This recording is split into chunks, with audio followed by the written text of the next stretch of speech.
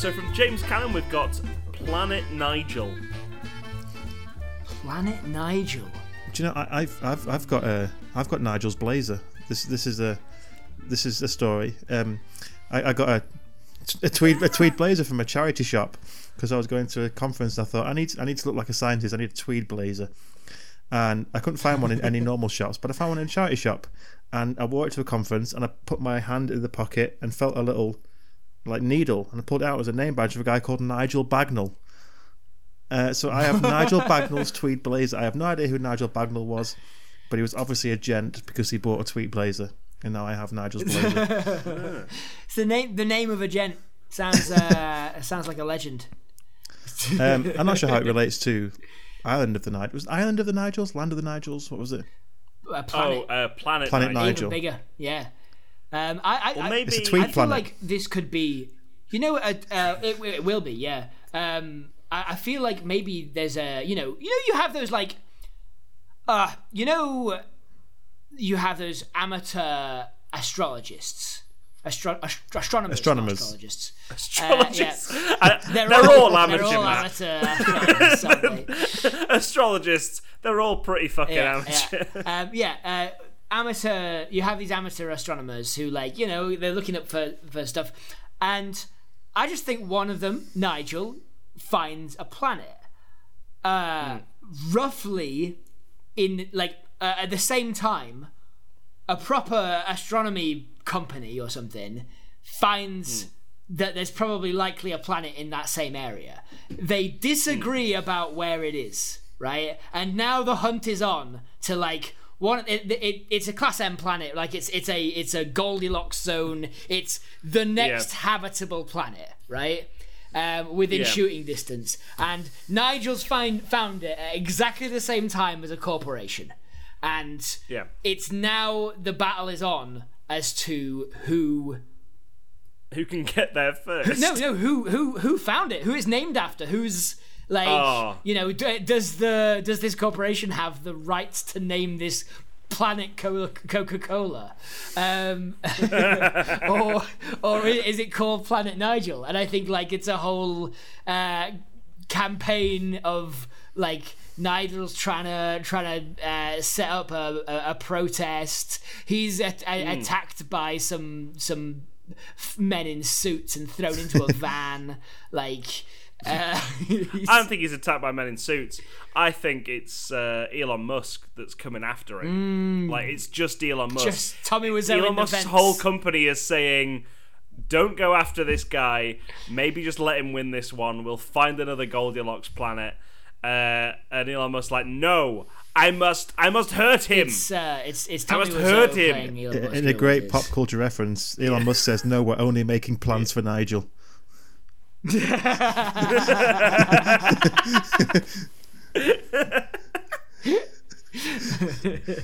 As he turns around and his chair, XTC starts playing. We're only making plans for Nigel. and I do think it's I think the finale of this is in a SpaceX rocket that Nigel's broken his way into. He's like, I'm going to this planet. I found it. I'm going to this. I'm going to this to this planet first. And he's in his tweed suit. And Elon Musk's trying to stop him, and Elon Musk is crawling. Tommy Wiseau is crawling around in the vents, trying to kill Nigel. While the documentary crew is there with him on the rocket ship. Yeah. So the sort of final act of this movie is Nigel, who we are yet to cast. Yeah. Just sort of hiding out in this rocket ship while being chased by Elon Musk, played by Tommy Wiseau, who's crawling around the vents. I'm assuming naked and greased. Yeah, of course. As well. With black tar. Yeah, with black tar. He's greased himself up with black tar. Like engine oil or something, sort of make himself look more like the Xenomorph. Yeah. And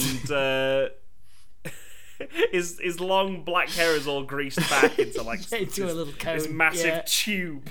It's just coming off the back of his head. The final act is where you could actually. All right, Matt.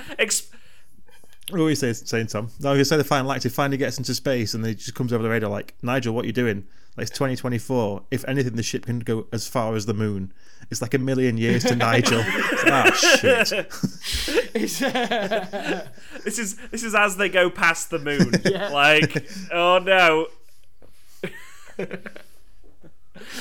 I thought my only experience with space travel has been from the movie The Grand Day Out. I've got my dog with me. We were gonna go. He's been with me the whole time. We were gonna go skiing on cheese. I was gonna say, Matt. Right, we've explained the hair, the hair looking like the head from the Alien movie. Yeah. Explain Tommy Wiseau's second mouth. He's got a little. How does Tommy Wiseau have a little mouth inside his other mouth? He's got a little man. Just a little man in his mouth. He's got a little man in there. Oh no, he swallowed a Pez dispenser. Yeah, early in the movie, he swallows a Pez dispenser accidentally, like during a meeting, and he's like coughing and he's trying to get it out. He's like, like, and then just at the end, like he's leaning over and he's about to stab Nigel. Before, and he just like coughs up this Pez dispenser. It's a Donald Duck one, and like Donald Duck's face comes out of his throat, all covered in engine oil. And Nigel, who plays Nigel? Colin Farrell. Lynn Farrell. Colin Farrell. Colin Farrell. Colin Yes, Farrell. of course. Yes. Are there any Catholics on Nigel? Another transformative character from Colin Farrell. So we have Colin Farrell sort of backed up against a wall in this space shuttle, while Tommy Wiseau's head's coming into frame slowly, greased up, as he coughs up a Pez dispenser. right in Colin Farrell's face, and Colin Farrell like pushes it back in because it's like it's Donald Duck's head, on the end of a Pez dispenser, and he just goes shoom, and he just pushes it back into Elon Musk's gob, and he's like, and that's how he kind of gets away and blasts him out the airlock. The air duct. Yeah, Duck. Yeah, I think that's directed by the director of Poor Things. Yeah, the guy who did The Lobster and oh, stuff like that. Lanthimos Bergamos fellow, Yorgos Lanthimos. That's his name. Yeah. He directed The Lobster. Yeah, that kind of vibe the whole way through the movie, I think. Yep. Matt, you put the title post out this week. What genre are we doing? We're doing mockumentaries, Tom. I gotta tell you, mate, I've seen very few of those. Mockumentaries. Do you know what? Right, here's the thing. I think I've seen very few of those, but then I think of the amount of movies and TV shows that are done in a mockumentary style. Yeah. Have cutaways to characters talking to the camera, and I think that's like half of TV. Yeah, Parks and Rec, The Office, that kind of thing. Yeah. Yeah, exactly. Yeah. Like, loads of stuff Modern is done Family that. does it.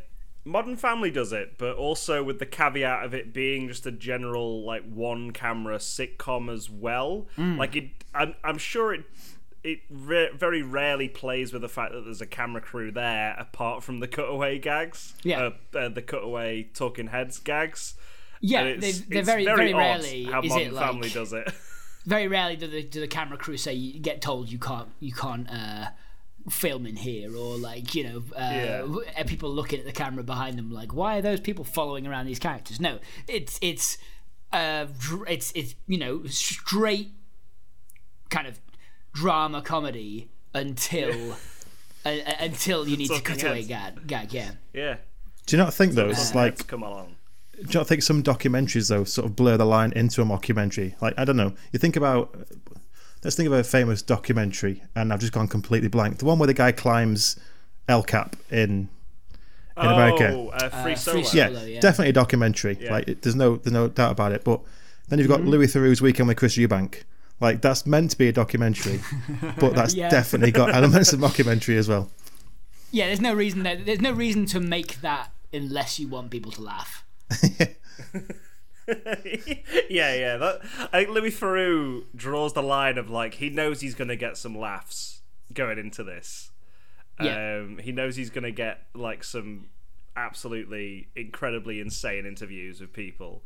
So people are going to laugh. But I guess the difference is mockumentaries are characters created, whereas documentaries are real life characters, right? Yeah, like, reality does go beyond belief sometimes, absolutely. Like, for many years I thought Donald Trump was an Andy Kaufman character. But, like...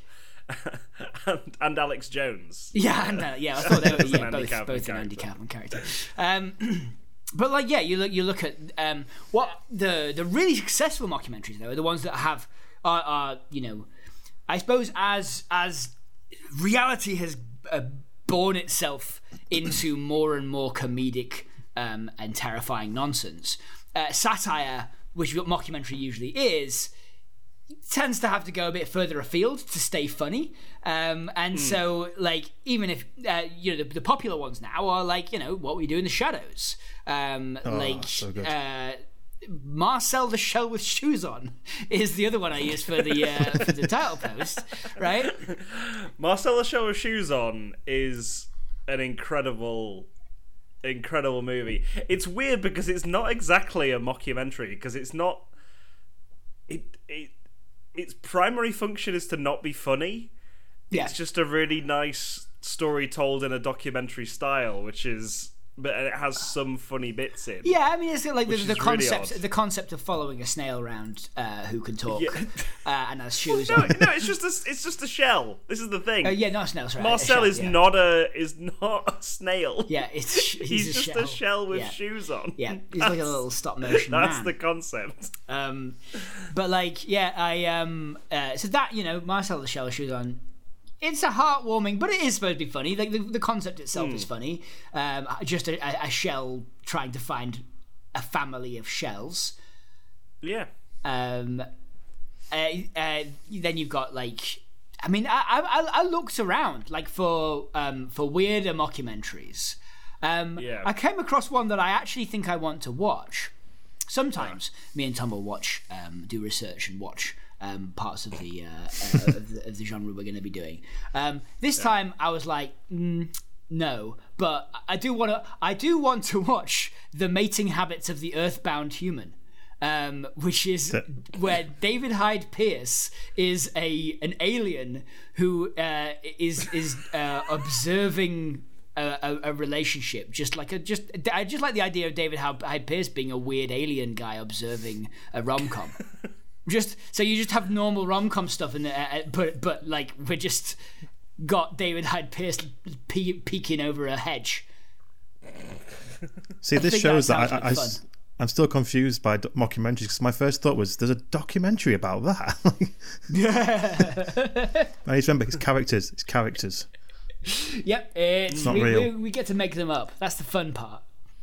Yeah, I think the stronger the mockumentary, the stronger the characters are, because it's not really concept based. It's more what the characters want and how they get their wants. A good mockumentary, recent mockumentary, Theatre Camp, now available on the Disney Plus. Oh, the Disney Shout Plus. out for Disney Plus, because Disney Plus need the promotion. Not many people have heard of Disney Plus, so we're gonna throw this out there. Get on Disney Plus. Theatre Camp on Disney Plus is a really funny. All right. Yes, support your independent businesses. Yes, support independent business. Disney Plus. Get on it. Get subscribed. I think it's only £70 a year or something stupid. Yeah. They're trying to get into the streaming game. Yeah, I'll never catch on. If you, Tom, hadn't moved house and hadn't quite yet transferred your Disney account over to your new house, I wouldn't be wink. I wouldn't be watching any Disney Plus. I wouldn't. Yeah. Damn. Oh well, I've undersold Disney Plus there.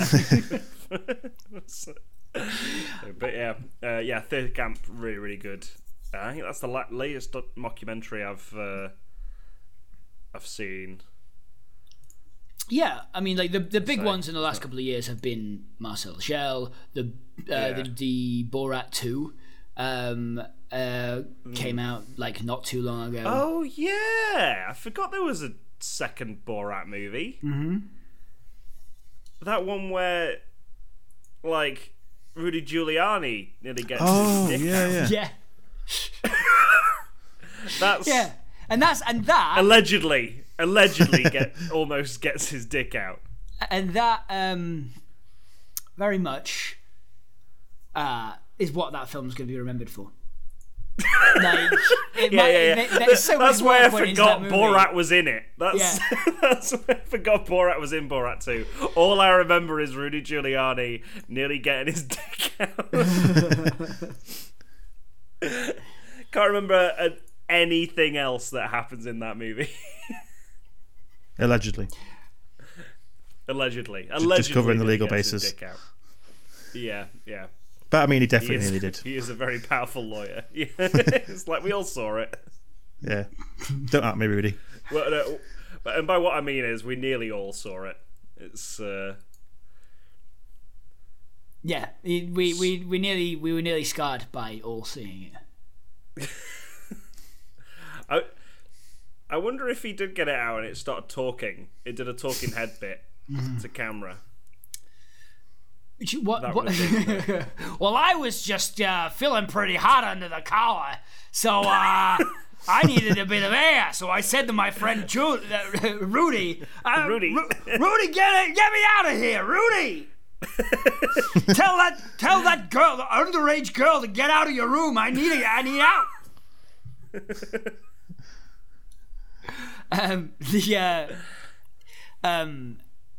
I prefer it if he did, but his excuse was I needed help because my penis was shrinking, and he just went on to describe the entire plot of the Turtlehead.